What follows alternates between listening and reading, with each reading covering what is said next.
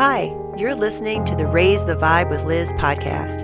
I'm your host, Liz Peterson. I interview today's inspirational speakers and healers. Thank you for listening to the show.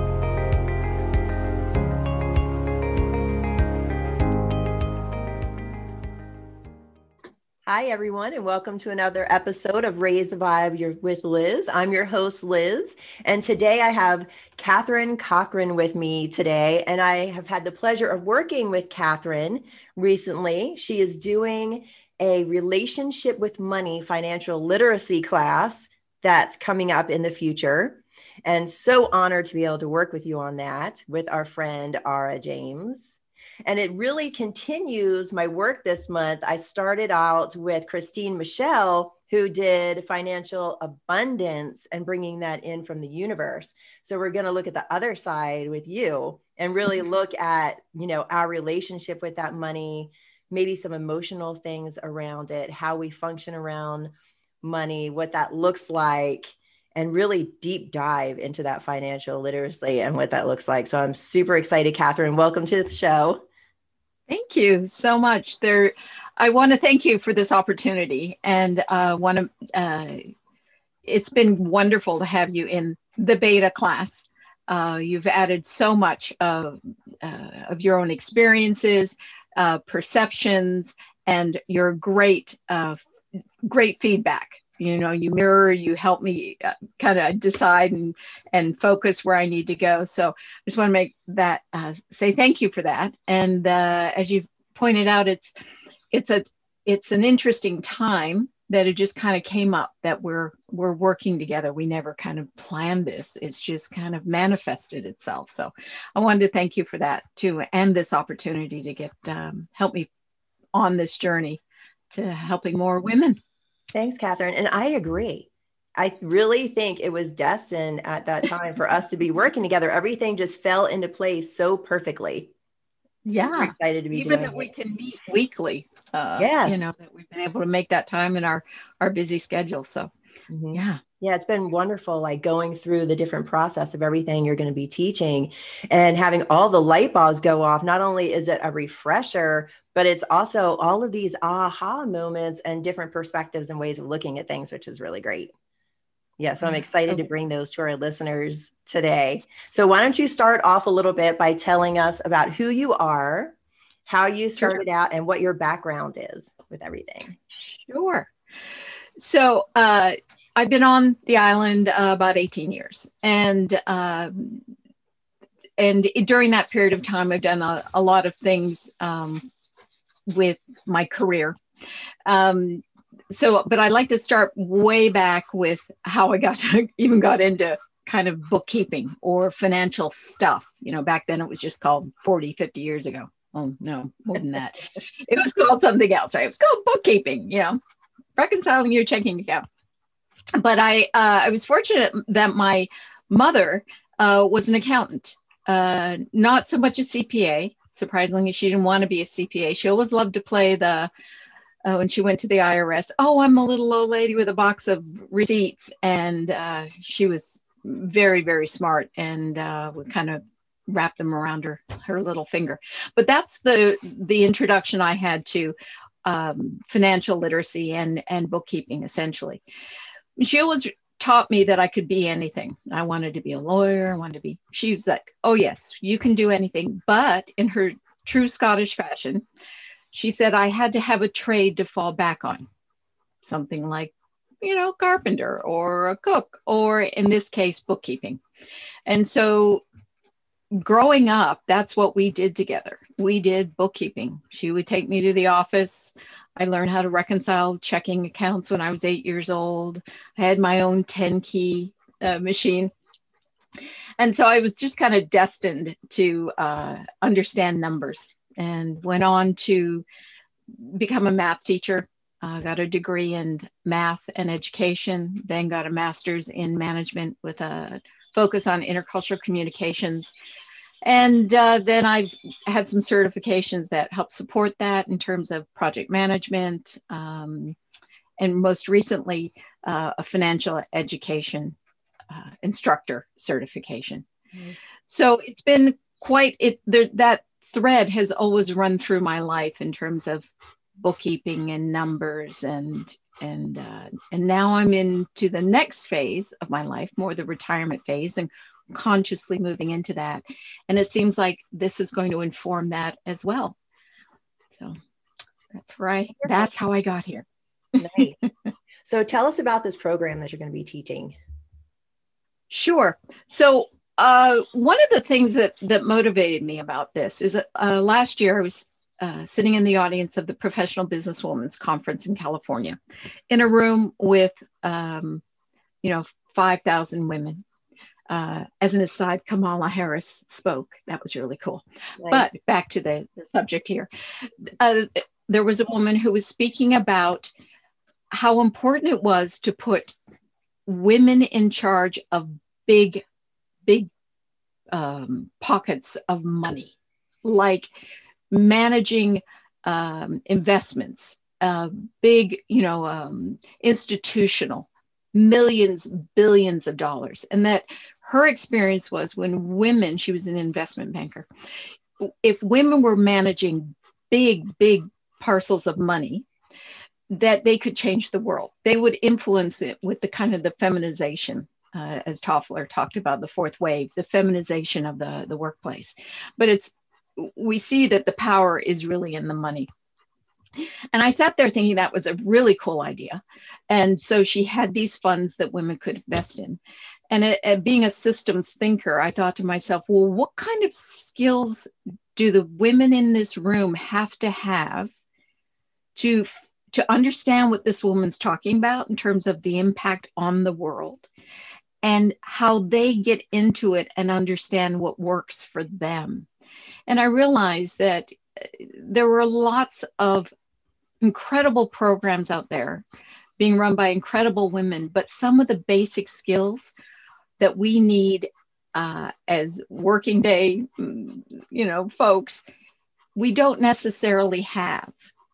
Is researching her investments. How would I know which one was good for me? Or when I'm watching a financial literacy seminar and they say, well, put it in a spreadsheet. And I know lots of people who would say, I don't even know what a spreadsheet is, or what is Excel, or is it even on my laptop? So that was one side, the basic skills to be able to take advantage of all these cool programs that are coming along. So I went to get a certification. Now I found this really cool organization. And I thought they're going to teach me how to teach what compound interest is, right? How to put a budget together. And it turned out that 90% of the it took me about 4 months to complete, of the education was about setting the right environment to talk about financial literacy, because it was so laden with emotions. It's not like when I learned algebra, or I was teaching algebra, nobody had any emotions other than hating it.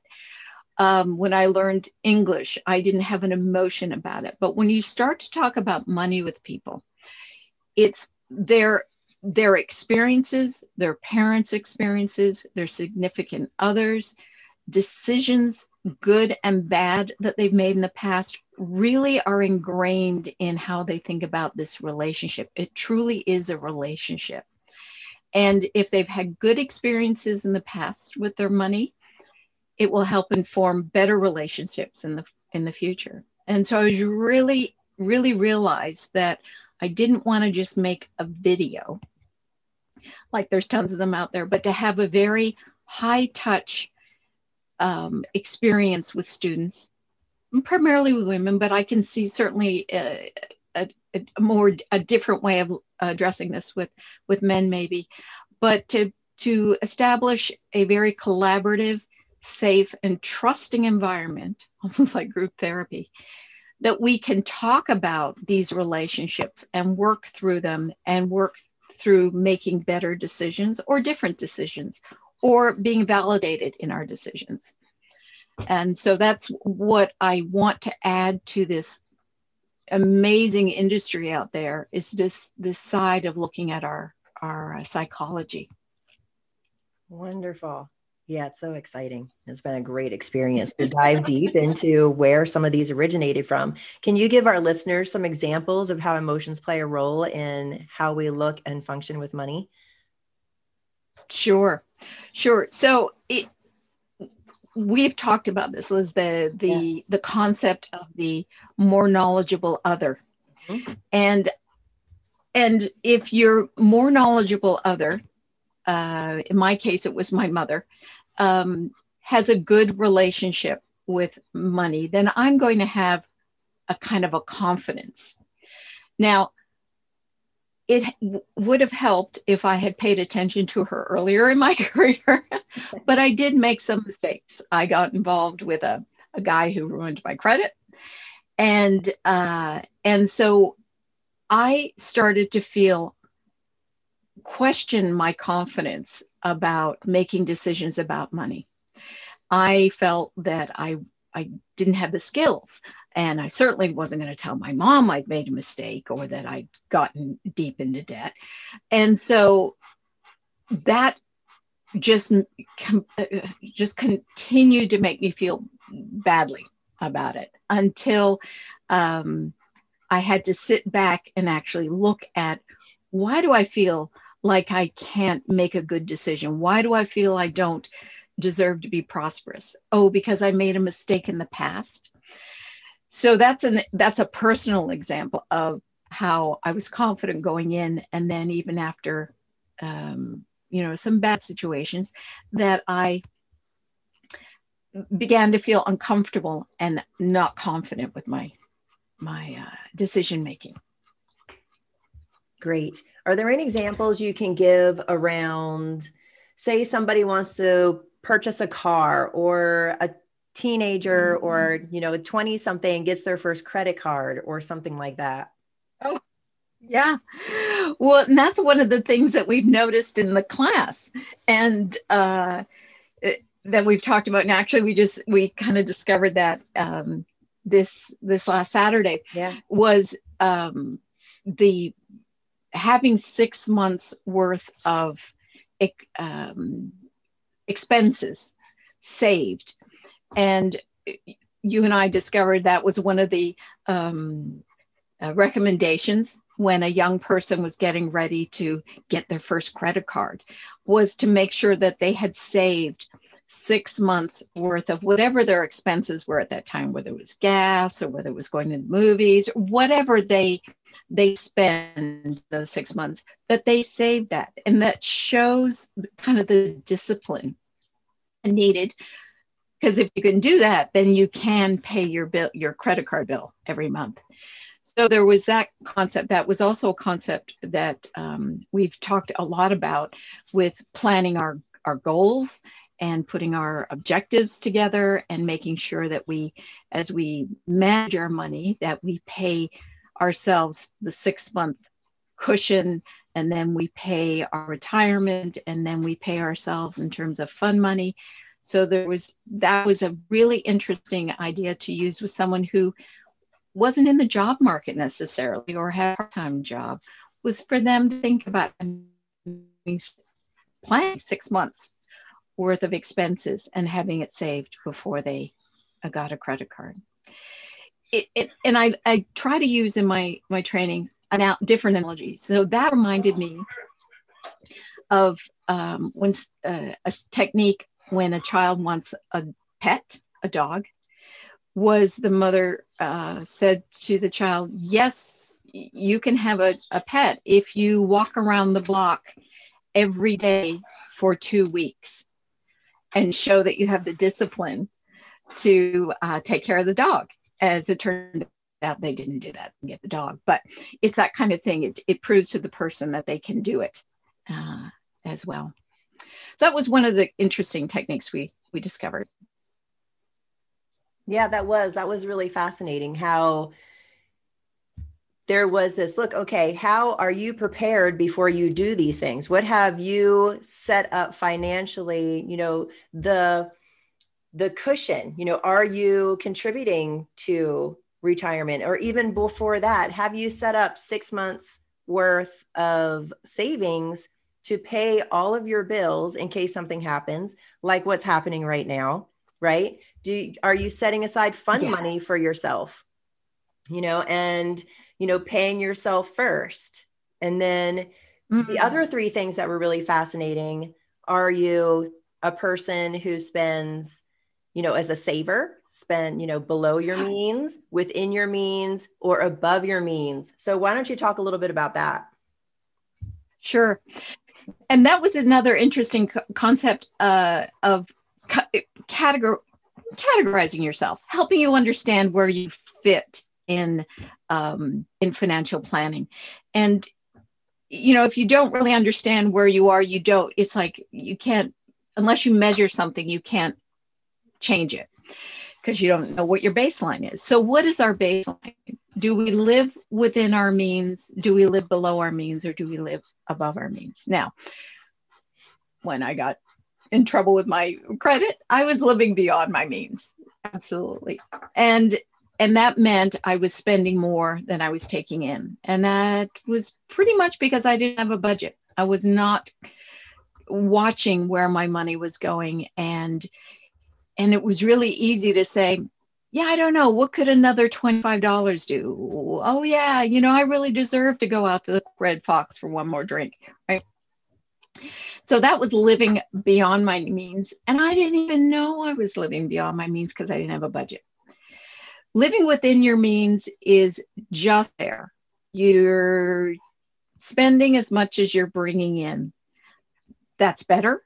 The cost of living beyond your means, there is a huge cost in terms of somebody else is funding your living beyond your means. And that means they're charging you interest. Typically, you're living on credit. So you're paying for that convenience to live beyond your means. If you're living within your means, you're doing great. You're not paying that extra fee for the convenience, but you're also at a perilous kind of position if things get bad. If you lose your job, you have a medical problem, or you just want to be able to change your lifestyle, or you want to be able to help somebody else. You just don't have it. And this, of course, is assuming you don't have all the savings in place. Living below your means is all about consciously not spending as much as you bring in. And it's tough to do at first. I think that's my experience. But once you've done it, it's like a self-fulfilling prophecy. You just love watching that number go up and not crying at the end of each month, paying your bills kind of thing. It feels better. But so living below your means is meaning you have more income at the end of the month, and then you can save it and help it grow to help you in the future. Great. But it takes planning. It's a conscious decision, and it's we hear this a lot, living consciously, and money is really important to. You have to really be conscious about it, not obsessive.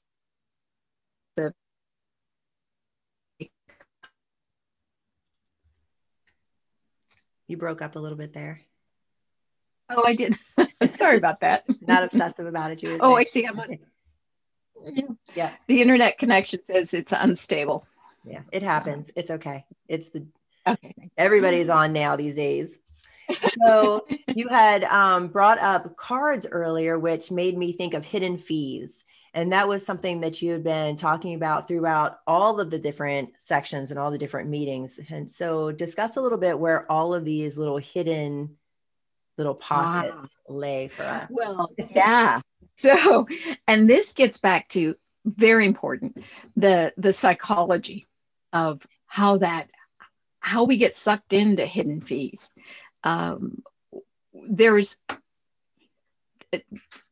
our capitalism, our economic structure lives off growth, and we're constantly encouraged to buy more, to spend more, to to the point where we think we need to have a new car as soon as we pay off the old one, or we have to have a bigger house, or, we just pay off our credit card. Now we got more we can spend.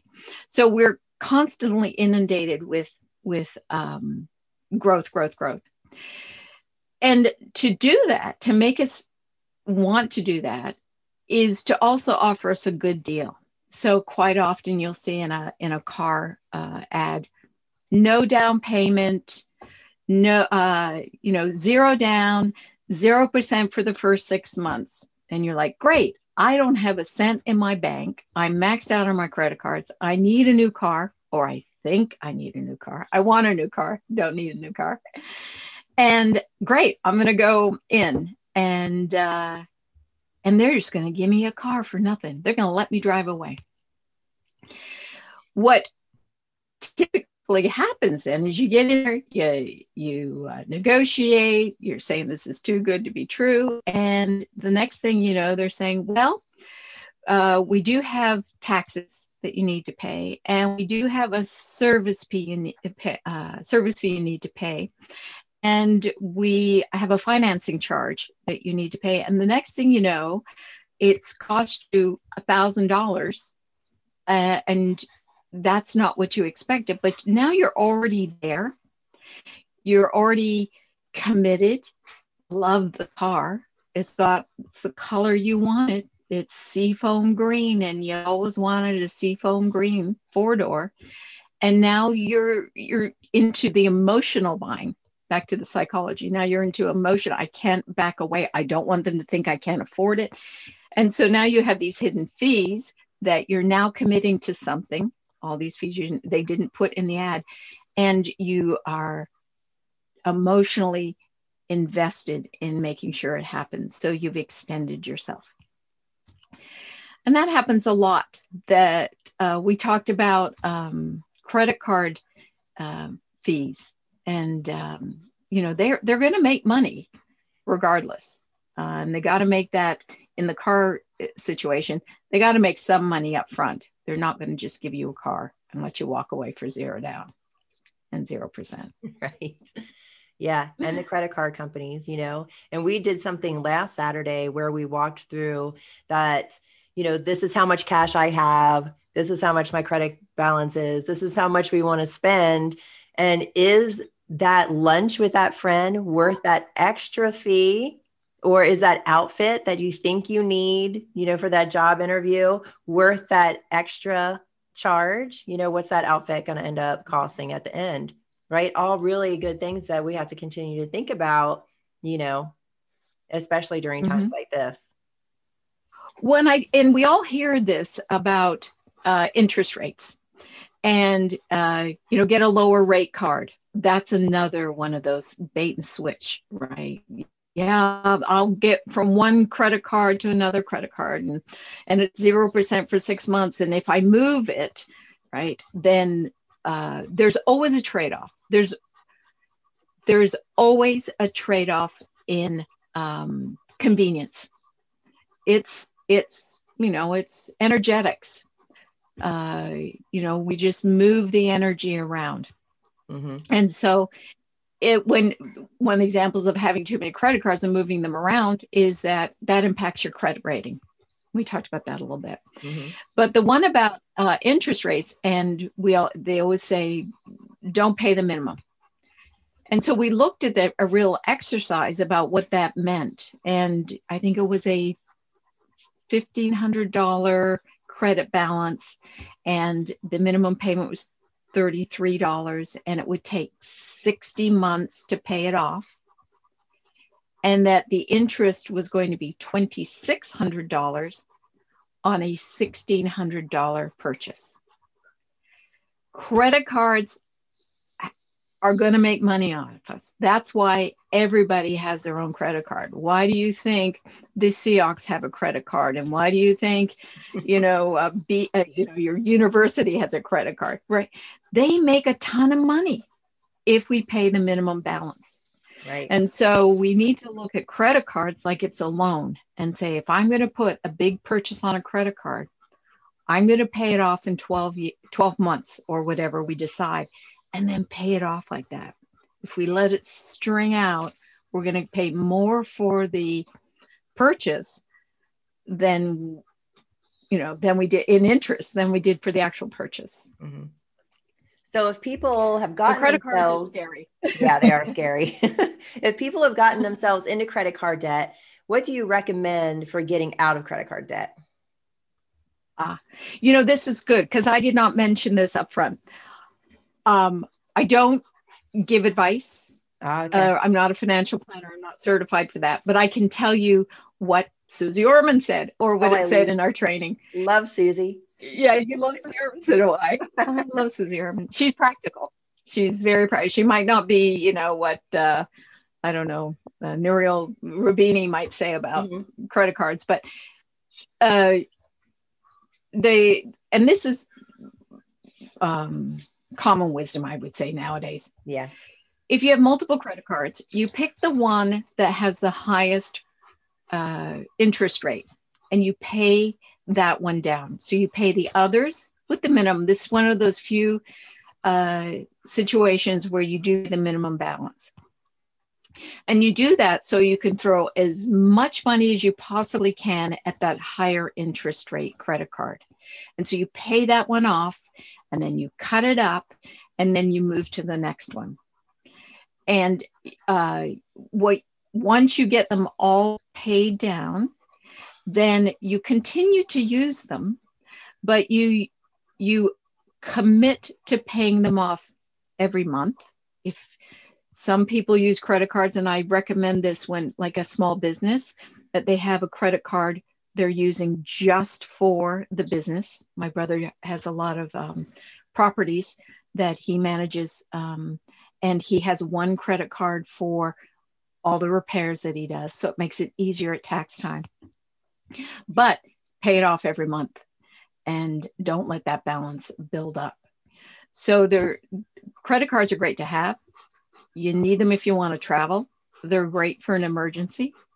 And if you build your credit up with them, with a credit card company, you have leverage for reducing your rate over time, or if you get into some trouble and you do need to use your credit card for everyday expenses and have a balance, you can talk to them. You can, as long as you're in good standing with a credit card company, you can do some really interesting things with reducing your rate, getting on a payment plan, different things like that. Right.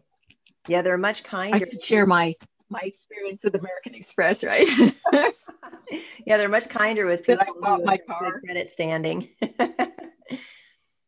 Absolutely, absolutely. Because now you're in a partnership. Yeah. Oh, well, I talked about having challenges in the past as a youngin', but I did dig myself out. And as we discussed last week, your credit within 7 to 10 years, bad credit kind of falls off and you've built up. So it's kind of like on the same cycle as recessions. And so when I went to buy my car for my last big birthday, I bought a used car, but I called American Express beforehand and said, I'm going to buy a car in the tens of thousands. And is that okay? And they said yes. And so when I went to I paid, I'd saved up my cash for this. So what I did is went to the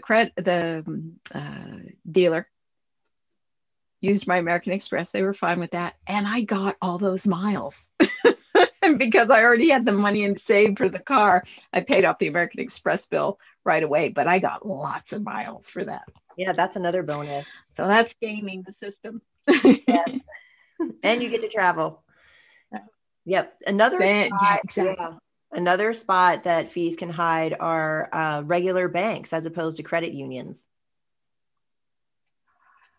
Really good point. Talk about that. So banks are all about, banks are all about, they've got stockholders and they're in competition with each other to get stockholders who invest money and allow them to expand. And they're really, and they've got big salaries. They've just got a different kind of prestige and model for making money, where credit unions are owned by the people who invest or who are actually deposit, who are customers of the bank. So Puget Sound, OCCU, and there's another one that I belong to, Grow. They keep their fees down because we are the owners. We want to keep our fees down. We want to keep the money in the bank and turn it over and lend it to the members. And, it's kind of like a cooperative. The trade-off with that is, with PC, Puget Sound, we can't do, we don't have quite the technology that, say, Bank of America has. So I can't take a picture of a check and immediately goes into my credit union. But I'm willing to forego that convenience because the fees are lower in a credit union. And also credit union, it's easier to establish a relationship typically because there are smaller offices and they do rely on people coming in and out. You can see Bank of America doesn't even have an office on Vashon anymore, but OCCU and Puget Sound does. Mm-hmm. So they're really much more about the relationship with the person and keeping the money rolling through the organization, people depositing, and also them lending that money out to the community, to their their cooperative. Yeah, it's nice. OCCU is starting to do the take a picture of the check and starting to implement some of those other things that the other banks have. So that's nice. And for our listeners who are, outside of Vashon Island or in the big cities or in another state also, yeah, credit union's really the way to go. Skip all of those fees has been really nice. Yep. I've been a member of a credit union for years now. Let's see. Do you find that works with, I think, most people worry about ATMs. Do you find that you don't have that problem as much anymore? No, not as much. Traveling because you travel. Yeah, I do. I travel. I try not to use them, first of all, but if I have to, usually they have a sister bank or another credit union will recognize that you bank with a credit union, so you won't get a fee. So it is worth, if you're going to travel, to look into who they partner with and look for those. And then if not, I just kind of skip it. And sometimes you can go into the grocery store now and get money back, if you're using your debit card. So there's that too. There are ways around that. Yeah, when you're picking up your bag of Cheetos. Exactly. Right. So we used our credit cards. We are talking about the bank. Let's talk about credit rating. How do we keep our credit rating high? And if someone has a low credit rating, how do they work to get it up? Okay, so this is a really deep subject. Yeah. Lots of moving parts on this, and I should have the checklist around here. Oh, I just might have the checklist with me. But so credit. The thing about credit that has surprised me over the years. I've been in this game a long time, meaning the game of life, and credit scores used to just impact. If you got a credit card or the interest rate on a credit card, or if you got a mortgage, or if you got a loan, for a car loan. But now it's being used in ways that we talked about this on Saturday, that can really impact your life negatively and in something that's completely unrelated to your what you're trying to get. For example, it can impact your car insurance. You could get a higher car insurance because your credit rating is low. Now, nothing in that credit rating says that you had a catastrophic health issue that hasn't impacted your driving. Your driving's great. Why should you have to pay more for insurance when you're a good driver? Because you had something that impacted your credit rating. The other, it also impacts, we talked about, loans and things like that. It can also impact getting a job. So now, we might say I'm financially independent. I got enough money in the bank. I'm not really worried about, I don't want a credit card. I want to be completely off the grid. that can also negatively impact your credit rating. And so now it starts to get into your insurance, getting a job, different aspects of your life. So it's really, really important. I think the analogy we talked about on Saturday was it's like getting good grades in school. Will you get a better job? Will you maybe get into a better college? Will you, it kind of impacts that way. Think of it as your report card. So the best way, this is always hindsight, right, is to start off thinking about that. And this was part of that conversation of having 6 months saved up before you get your first credit card, so that when you get your credit card, you can pay it off every month, because you really need to have a credit card, some type of credit, to establish your credit rating. Because if you don't have one, they're not going to say Catherine's an 800 because she's never had a loan in her life. I'm an unknown. And if I'm an unknown, they're still going to look at my, not going to rate me high. They're going to err on the side of caution. So we do need to establish credit. Credit cards are a good way, a mortgage, car loan. And then we have to make those payments religiously. And that's where automatic bill pay is really helpful, to make sure that we don't miss any of those payments.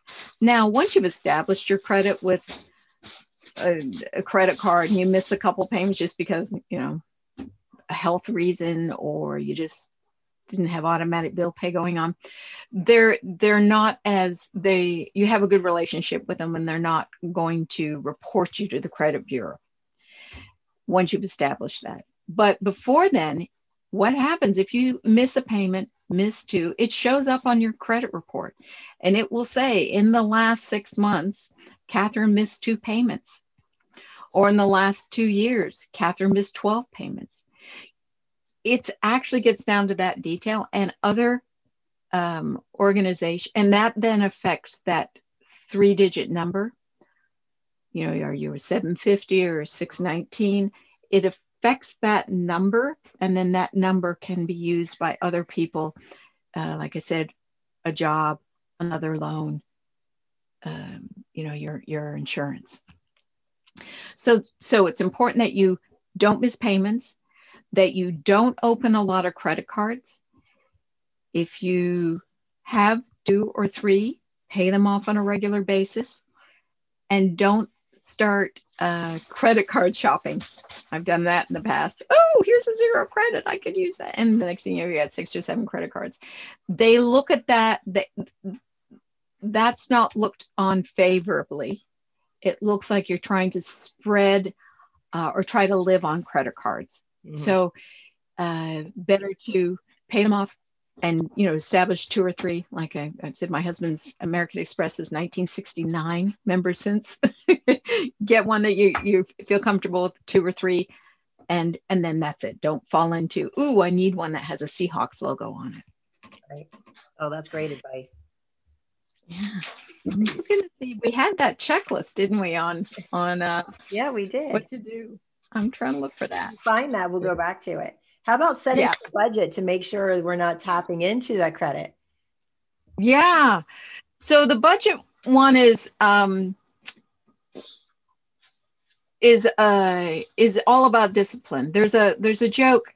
How many psychiatrists does it take to change a light bulb? And the answer is 1, but the light bulb has to want to change.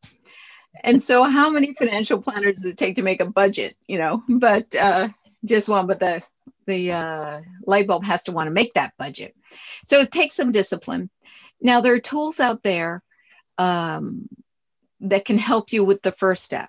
The first step is understanding how much you spend and how you spend it, and looking for those opportunities to cut expenses.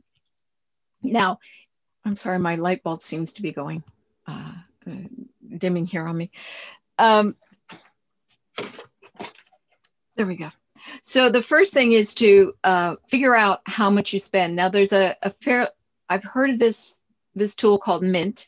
My niece uses it, and the research I've done on it seems pretty good, where you can bring everything together, your investment accounts, your bank accounts, your saving accounts, credit unions, the money so you've got your income and expenses there.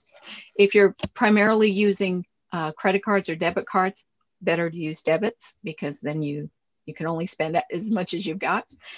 And it will track all those. And you can then take those expenses and categorize them in the tool, I believe, and then see how you're spending money and see where you have opportunity. I did that recently, at the beginning of this year, because every year my husband and I sit down and look at our finances. Believe me, it's fun for me, but he That's gets a great involved. idea. Yeah, we do. It's part of our New Year's. What did we fix on the house, and how are we doing financially? And so we looked at that, and I did say, you know what? Let's try and live like we're on our retirement income. And where do we have to save? And certainly one of them was some of the premium TV channels. Some of them was some things that, not my black turtlenecks. Those are still on the list. But everything else was fair game to look and see but unless you track it, unless you're willing to look at it, and then, and you might have to make some really tough choices. You might have to look at it and say, I can't afford this car, or the kids have to start, have to get a job to help pay for their insurance, or, maybe I need to move. That's one of the things my husband and I talk about too, is that kind of drop dead. And early on in having the house, we, like during the 2008 recession, when things started getting really bad, we had to look at it and say, how bad does it have to be before we have to drastically change our lifestyle? I didn't want to make that decision when I was freaked out, laid off, had a catastrophe. I wanted to know that if these 3 indicators happened in my life, then I was emotionally ready to make a dramatic change. And that's part of that psychology of finance, is having those hard discussions with yourself, and sometimes making the sacrifice, because the world in which we've based our assumptions have changed. But it's awareness at that point. So anyway, yes, you have to so you figure out how much you've spent, how you spend your money, and then you look at the budget. You say, okay, $100 a month on my premium channels, because that certainly is my addiction, and I will cut out my lattes, and I'll cut out the expensive wine. I'll buy the cheaper wine. And I'll go out for coffee instead of a full-on dinner. And you start to make those adjustments, and then you check that every month and say, okay, I said I have $75 for going out with my girlfriends, and I spent $60. Great. Maybe next month I'll spend $90 instead of $75. So you begin to actually see your money. And one of the things I've discovered when my niece lived with us is that we don't have the relationship with our money like we used to. No. When we got a paycheck and we cashed it, and we paid for our gasoline with cash, and I went to the market and I paid cash, I really did see in my wallet, oh yeah, I don't have enough to make it through the end of the week. And we just don't see that like we used to. Yeah, no. So budgeting's a little harder. Yeah, and that debit card, I can budget easily when I see I got $20 left, right? Right. And I know a lot of people, I hear, oh, I need to check my account, or, because that debit card feels like the credit card, and oh, here it is. And then a lot of people don't keep track anymore, keep a ledger, like when we had a checkbook, and we could just, write in the ledger everything that we were doing. And sometimes it's easy to just pop online and like say, okay, this is what I've spent and this is how much they say I have left and that sort of thing. But then you have to have a running tally of what's coming up because a lot of things are automated now.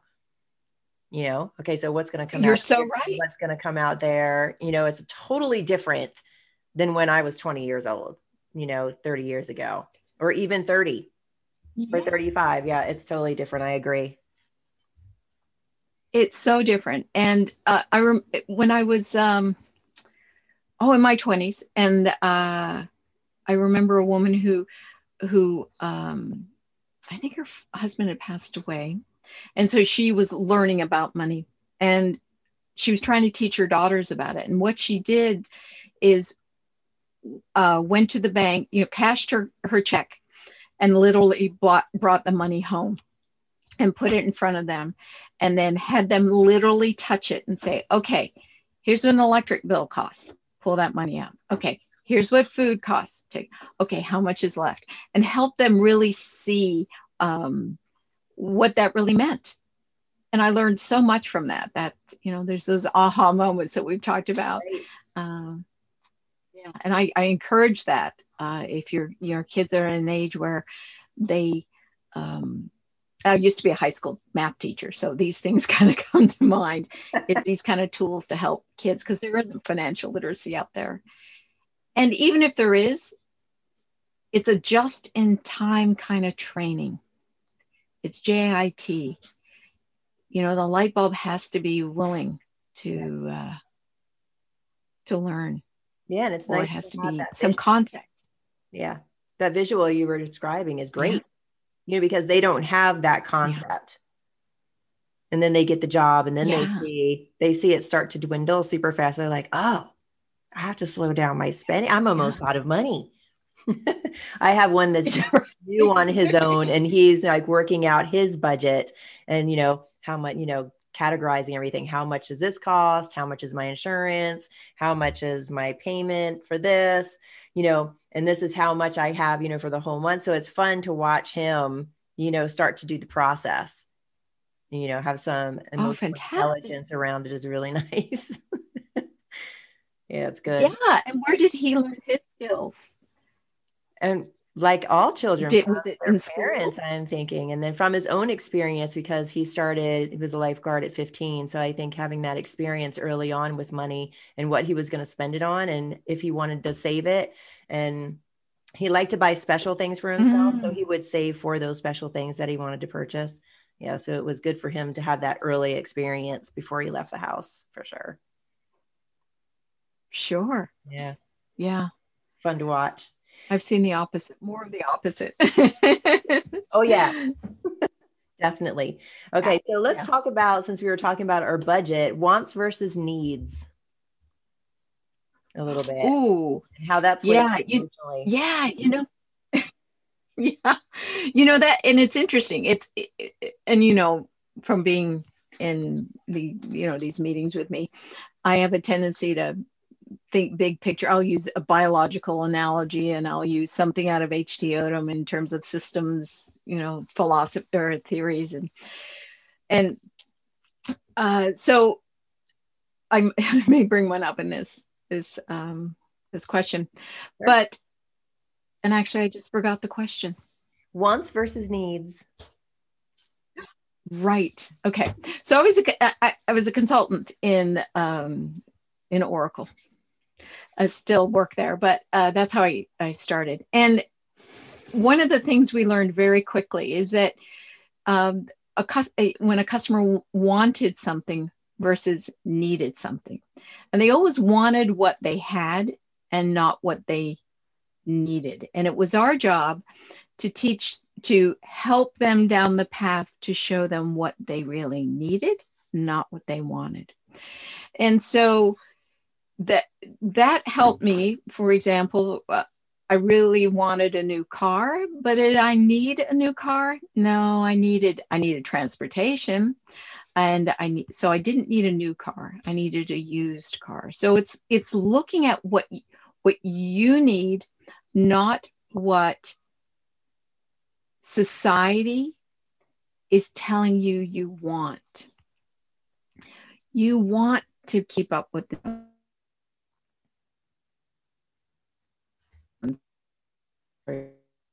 you wear Calvin Klein. Now I'm dating myself. It's really, what do I need? I really just need a pair of jeans, right? So the difference between so we have to look at how, when we're planning for something, or we know we have a big, well, it could be a little one. I need to go out to dinner, but do I need to go to Canlis, or can I go to Perry Burgers, right? So what do I really need is one of those things that we have to build that muscle memory when we're purchasing something, is what do I need and versus what do I want? And then once I figure out what I need, it's what I'm willing to pay for it. And then is it worth it in the long run? So you and I talked about kind of interest rate, or what was it we were talking about? I think some kind of payment. It was $25. And something I learned from my husband is, how much money do you have to have in the bank to generate enough return on that money, interest typically, to pay for that, right? So do I have enough discretionary income, and do I have enough savings that I can afford to pay that amount of money? So we look first at emotion. Why do we want to purchase this thing? Is it a want or a need? If it's a need, how much do we need it? How much are we willing to pay for it? And if we look at how much it's going to cost us in the long run, interest rate, taking out of savings and losing that, the way we're growing our money, there are a lot of things to look at.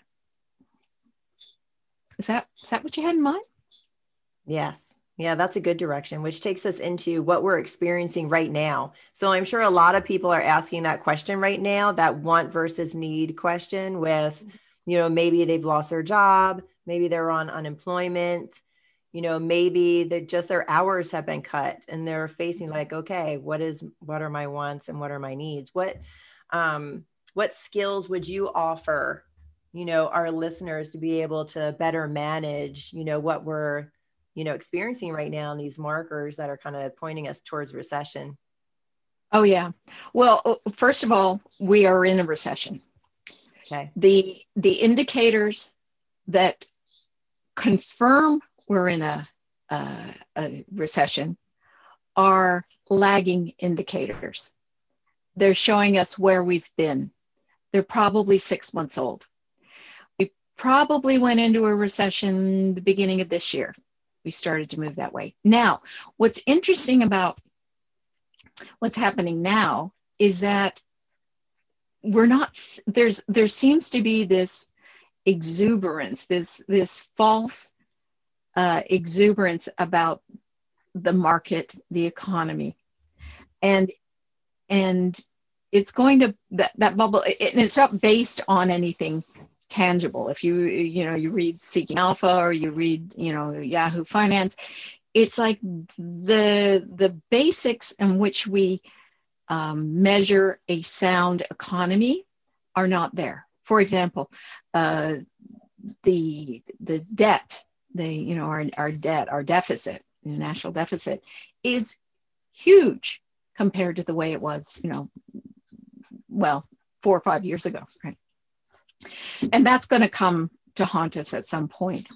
So what we need to do, I think it gets back to one of the things I said earlier, is in preparation for this, we are in a recession. We can identify that by just looking at our community. Are people losing their jobs? Are they having their hours cut? Are we seeing fewer lines at places that we used to see them? We can see when a recession is happening, when the money starts to constrict. I think we can say that. What we And so we're already there, and the decisions that we needed to make to weather a recession really needed to be in place, like the 6 months of expenses in a savings account. Or I just watched a seminar on preparing for the recession and having a side hustle, they called it. You know, it was all about just work, find any job that you can and work, and make tough decisions about, like I talked about, what's my drop dead? If things are bad enough, how do I dramatically change?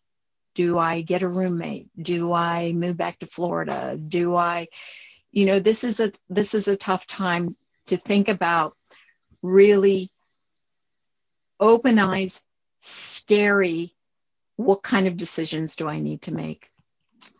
And so one of the things I did learn recently is certainly we know there's unemployment. And something I did not know is if you've had your hours cut, you can still get unemployment. So I did not know that. A reduction in hours, that was it. And you can apply for unemployment. It's a little difficult for those of us who have, who don't have that kind of safety net of a corporation that's been paying unemployment for us. And so that's where it's really important to start saving. Susie Orman will tell you right now, don't spend anything. Don't spend anything. Your needs, food, shelter. We're on the bottom tier, second from the bottom tier of Maslow's hierarchy, which is security. And we have to feel empowered to say, no, I can't afford that birthday party. I can't afford that donation. I have to save everything. If you save everything and you come out of this a year later and you're great, yeah, donate, you know, do all of that. But right now you have to protect yourself, because if you don't protect yourself, you can't add back. This is like when I manage the emergency response teams. Don't become a victim. Take care of yourself first so that you can take care of others later. And don't sacrifice yourself. So it's a tough time right now. I hate to sound gloom and doom, but we really need to make some hard decisions on what we do with our money and our future right now. Yeah, that was great. Thank you for sharing that. I feel uncomfortable smiling after that. Great advice. Great advice that people need to hear. No, thank you. And I think that's a great place for us to stop. Is there anything that you want to leave the listeners with before we end? Sure. After that gloom and doom, recessions happen every 6 to 10 years. And so we can prepare for them. We should always have 6 months of expenses. We should pay ourselves first, and that means in our retirement and in our savings and our emergency funds. We are worth it, and we need to take care of ourselves. And we're going to come out of this, and we're going to do great. We always come out of it. Yes. And how can people reach you if they want to take your class? Oh, okay. I have just established a website called Finlit Freedom. And as you know, you and are my beta class. Yeah. And so I've learned a lot from that. And now I need to figure out what's the best tools to put in place so that we can make it efficient and trusting and safe. And so yeah, I believe there's on my Finlit Freedom website a contact link, so you can get to me through there. Great. And can you spell that website for us? Oh, sure. Yeah. It's like financial literacy, FINLIT, freedom.com. Great. And do you have an email by any chance? And I'll make you the contact. Do I have what? Do you have an email by any chance? I think it's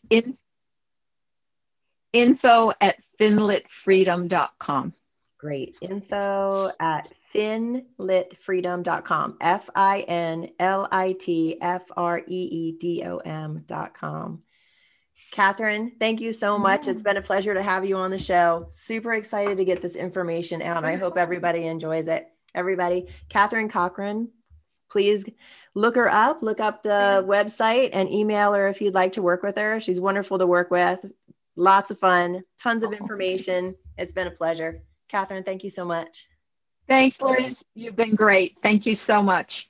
Thanks. Great. Have a good night. And thank you for joining me, everyone. Again, this is Liz, Raise the Vibe with Liz. And remember to get out there and raise the vibe, everybody. Thank you.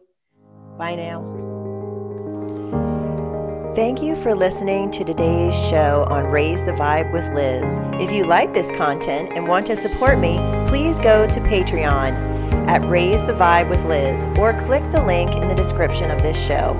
And remember, change starts with you. So get out there and raise the vibe. Thank you, everyone.